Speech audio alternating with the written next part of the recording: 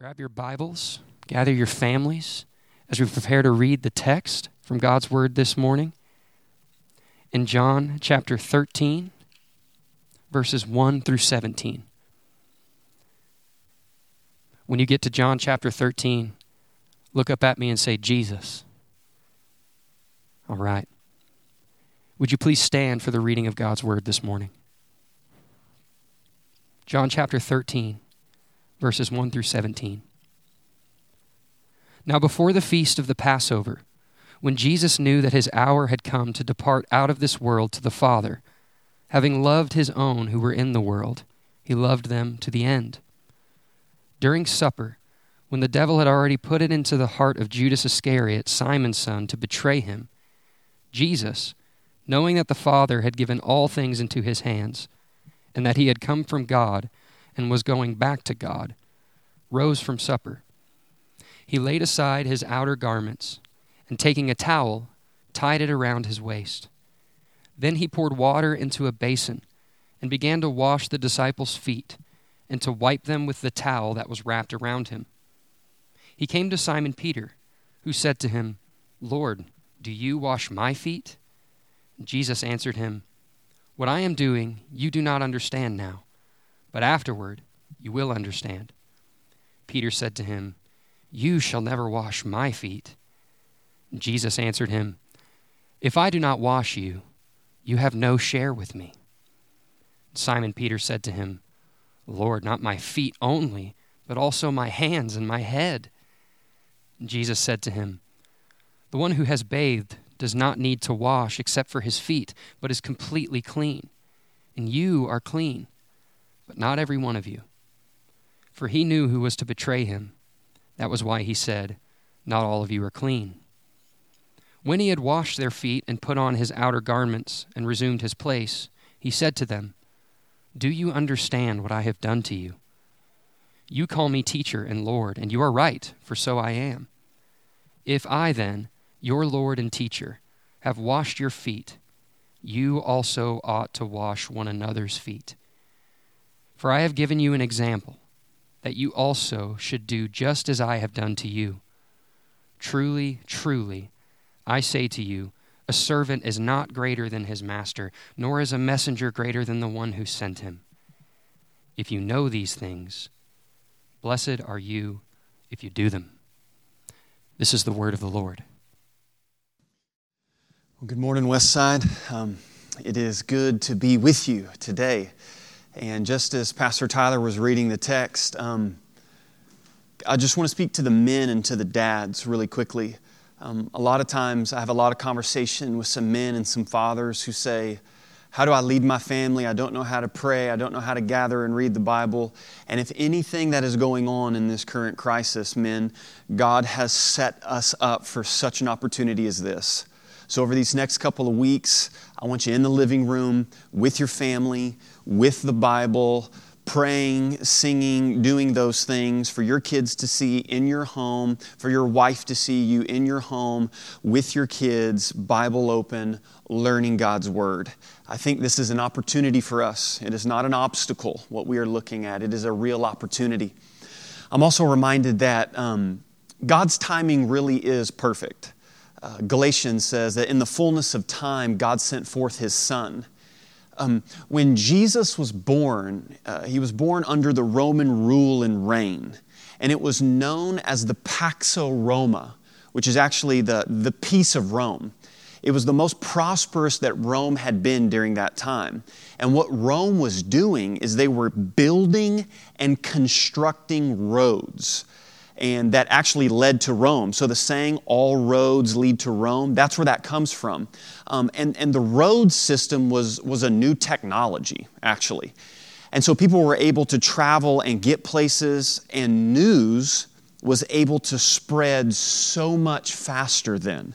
And so when this Jesus began teaching, and He would go to towns, and the crowds met Him there, it was because of that type of technology that Rome had instituted that the gospel was able to spread. And I believe that in this day, through the Roman road of the internet, if you will, that God will use these days and He will use the internet, Facebook, and social media to spread the message of Jesus Christ much further than we would even ever imagine, Westside. The vision for us as a church is gospel community mission. And guess what? Even in the midst of this crisis and pandemic, that doesn't change. And so here's what I want us to do over these next 3 weeks. We're going to be looking at a sermon series called Washing Hands and Washing Feet. And here's what I mean by that. Obviously, we have to live in the world right now of the CDC regulations and washing hands and cleanliness and all of that stuff. But our mission as Christians and as members of Westside does not change at all. So what we have to do is we have to live in the tension, if you will, of sort of both worlds, of washing hands, but at the same time, washing feet. And what I mean by washing feet is, man, it'd be really nice to know. It'd be really nice to know that if Jesus was facing a crisis, if there was almost a life-altering event that was going to happen, man, I wish the Bible was so relevant that we would know what Jesus would do. Glad you asked, because we do know. We do know what Jesus would do. Think about this. Jesus knew that He had one night left with His family, with His friends, and the people He loved. One night. He knew that this was it. And what we see Him do is we see Him serve other people. That He washes His disciples' feet. And just in this regular act, there's profound theological implications. And so, Westside, the big idea today and over the next 3 weeks, if there's anything pastorally that I can just drill home to us as members and as believers and as followers of Jesus Christ, it is this: Christians in a crisis are concerned for others, not consumed with themselves. That's the message. Christians, amidst a crisis, are concerned for others, not consumed with themselves. This is the message.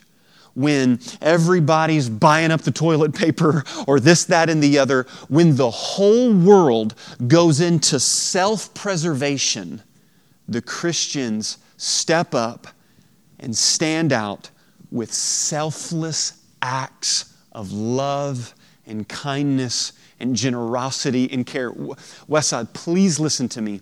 If there is anything that would make us change the world and stand out, it is concern for others in a season when people are consumed with themselves. And so the only thing I know how to do is to preach God's Word to you. And so I've got a big idea, which we just discussed, and I got 3 points, all right? And so we're going to look at the text that was read and see when should I care for others? How should I care for others? And why should I care for others? How about this one? When should I care for others? John sets us up when he says in verse 1, now before the feast of the Passover. Okay, you got to understand, this is a huge deal, the Feast of Passovers. Think the 4th of July in Texas. Like that type of a big deal, okay? Everybody travels to Jerusalem. There's meals that need to be prepared. It is epic. There are tons of people. Needless to say, it is busy, busy, busy. And also, this is recorded in the last week of Jesus' life. Did you know that there are 89 chapters in all of the Gospels? Okay, Matthew, Mark, Luke, and John. 29 of those 89 chapters are completely devoted to the last week of Jesus' life. That's how big of a deal it is. And so, man, I wish we knew kind of what Jesus' Google Calendar looked like the last week of His life. Glad you asked. We actually do. And so let's just run through that. Sunday, He walks 2 miles to Jerusalem from Bethany, where He was at. So 2 miles, hot, in some Birkenstocks. Yeah, not the easiest journey. Monday, real light day. It's the triumphal entry. And he actually clears the temple. Remember that? He has the whip, turns over the tables, does all that stuff. Preaches, and then he takes on the chief priests. Tuesday was a little bit lighter day. He predicts his death, burial, and resurrection, preaches, takes on the religious leaders, and then Judas signs the contract to betray him. Wednesday, Jesus preaches in the temple, warns people against the religious leaders, and then actually weeps over Jerusalem. So now we're looking at physical tiredness, emotional drainage, all of that stuff. Thursday, teaches Passover with the disciples, washes feet. Friday, he is beaten, he is scourged, he is nailed to a cross and hangs there for 6 hours and dies. Saturday, known as Silent Saturday. And then Sunday, he rises from the grave. This is Jesus' last week on earth. And we're trying to balance the soccer schedule. Do you see how radical this is? When do I care for others? The answer, consistently. Consistently. All the time. In a world that is consumed with itself, Christians consistently care for others. And listen, the only way that that's going to work, the only way that we consistently care for people is if it's a conviction, not out of convenience. Because I don't know about you, but when has it ever been convenient to serve somebody else, right? Not at all. It has to be a conviction that's deep down in us. So when do we care for others? Consistently, all the time. It's a routine for us. The second question is this, how? How do I care for others? Well, John gives us so many details. Look at the verbs found in verse 4. Rose from supper. He laid aside his outer garments. Taking a towel, he tied it around his waist. Then he poured water into a basin, began to wash his disciples' feet, to wipe them with the towel that was wrapped around him.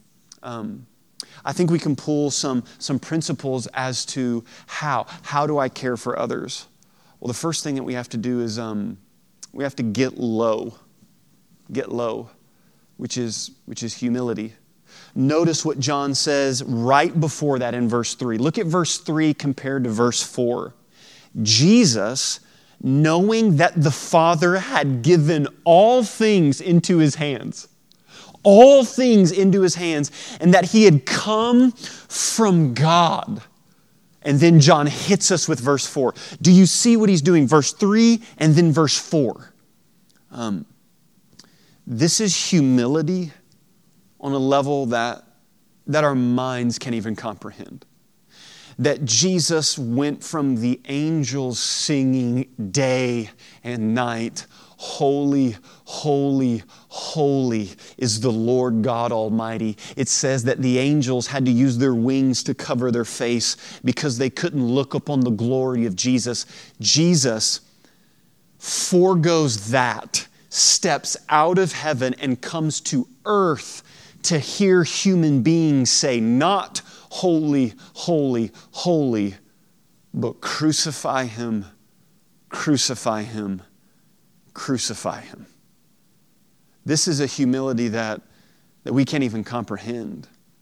And it's to get low, that Jesus is. Can you right now just imagine? Can you imagine Jesus kneeling at your feet, at my feet, and washing them? You see, when we care for others, it's not out of convenience for ourselves. It's not, I'm going to do this so then this will happen, because you're actually just caring for yourself when you do that. It's sometimes, I'm going to do this in expectations that then this will happen. Not Jesus. He just gets low and he humbles himself. We get low, and then this, to wash feet, you have to get close. So now we've seen humility, and now we see intimacy, right? It's interesting, everything that's going on right now, social distancing. Social distancing. And you can almost feel the angst and the desire now for what it is to interact with another human being. What physical touch actually is. And social distancing doesn't mean relational disconnection during this season. So in order for us to get low and then still get close, we have so much time right now. What would it look like to humble ourselves and enter back into that relationship with our mother, our father, that we've distanced ourselves from? What if this is the time in the season to get low and to humble ourselves into relationships that we know that are broken and fractured? You see, Jesus, He gets close. He presses in. So we get low with humility. We get close with intimacy. But then this, you have to get dirty. And that's activity. So it's not just this idea that I'm going to do this and it's not going to affect my life. When Jesus washes their feet, the dirt that was on their feet now gets upon His hands. And that's also what we know in the good news of the gospel is the great exchange, as Martin Luther said. For our sake, He made Him to be sin who knew no sin, so that we might become the righteousness of God. You see, in the transaction of salvation, we give Jesus our sin, and Jesus gives us His righteousness and good standing with the Father. It's active. As the great theologians D.C. Talk once said, right? Love is a verb. It's something that we do, and in this season, what does it look like? Does it look like a letter that's mailed? Does it look like a phone call of, hey, with everything going on right now in the world, my priorities have shifted. And I've realized that this relationship is much more important to me than I could ever imagine. When do we care for people? Consistently. Consistently, it never changes. How do we care for people? We get low, we get close, and we have to get dirty. But we need a motivation, right? Why? Why do we care for people? Is it just this Christian thing that we do? Like, what's the basis of all of this? And Jesus actually tells us. He says, verse 14, if I then, your Lord and teacher, have washed your feet, you also ought to wash one another's feet. For I have given you an example that you should do as I have done to you. It's so beautiful, right? Jesus is not asking us to do anything for others that He has not first done for us. And so to very simply put it, why do we care for other people? Because Jesus has so graciously cared for us through His death, His burial, and His resurrection. You see, Westside, during this season, our salvation is our motivation. We are not a self-consumed people, but we are a selfless, caring people. Because as Paul said in Philippians 2, that Jesus did not count equality with God a thing to be grasped, but He emptied Himself, taking on the form of a servant. I want to close with this. I love Bibles. I collect them. I have a ton of them. I use different ones all the time. But probably in my library, this is one of the most prized books and Bibles that I have. This is a Bible cover that's actually made from a state-issued penitentiary jacket that they give convicted criminals in the state penitentiary. The local tattoo artist there in the penitentiary sketched a picture of Jesus on it. And it comes from probably one of my closest friends in my life. He wasn't a Christian and made some choices and ended up in the federal penitentiary. And when he was there, they had chapel. And everybody goes to chapel, according to him, when you're in the federal penitentiary because it gets you out of your cell, right? So whether you want to go to chapel or not, we're all going to chapel. And there was a lady that was in chapel that evening. And she had some bruises and whatnot on her face. She gave her testimony. She said that just a few weeks before that she had been mugged, robbed, and assaulted. and had to fill out a report and do all those things. And she was a Christian. She spoke with her local priest that she was a part of, the parish there. And the priest said, wash feet, for Jesus even washed Judas's feet. Wow. So what'd she do? She went to the local prison that was there, and she began to wash feet. And so my good friend said that he stood in the back of the room to sort of watch what this woman was doing. And he said that he moved to the back of the room because he was like, this is weird. I do not want this woman to wash my feet at all. And he said that he watched her wash feet of grown men who were convicted criminals. And then finally, she made her way to him. And he said he looked in her water vase and the basin, and it was full of water. You see, he said that he moved to the back of the room because he said by the time that she gets to me, she'll be out of water, and then she can't do it. But maybe a miracle, the water was full. And she said, I wash your feet in the name of Jesus Christ. And he said, I broke because I never had seen a selfless love like that before. You see, Westside, this is the season and this is the time for us not to be self-consumed, but selflessly care for others. And so right here on the Gathering tab on the website, there's going to be some application ways for us to wash feet over these next couple of days and over these next couple of weeks. But let us close in prayer with the words of how Jesus taught us to pray. Right where you're at, Westside, lift your voice out loud. Our Father, who art in heaven, hallowed be thy name. Thy kingdom come, thy will be done on earth as it is in heaven. Give us this day our daily bread, and forgive us of our trespasses as we forgive those who trespass against us. And lead us not into temptation, but deliver us from evil. For thine is the kingdom and the power and the glory forever and ever. Amen.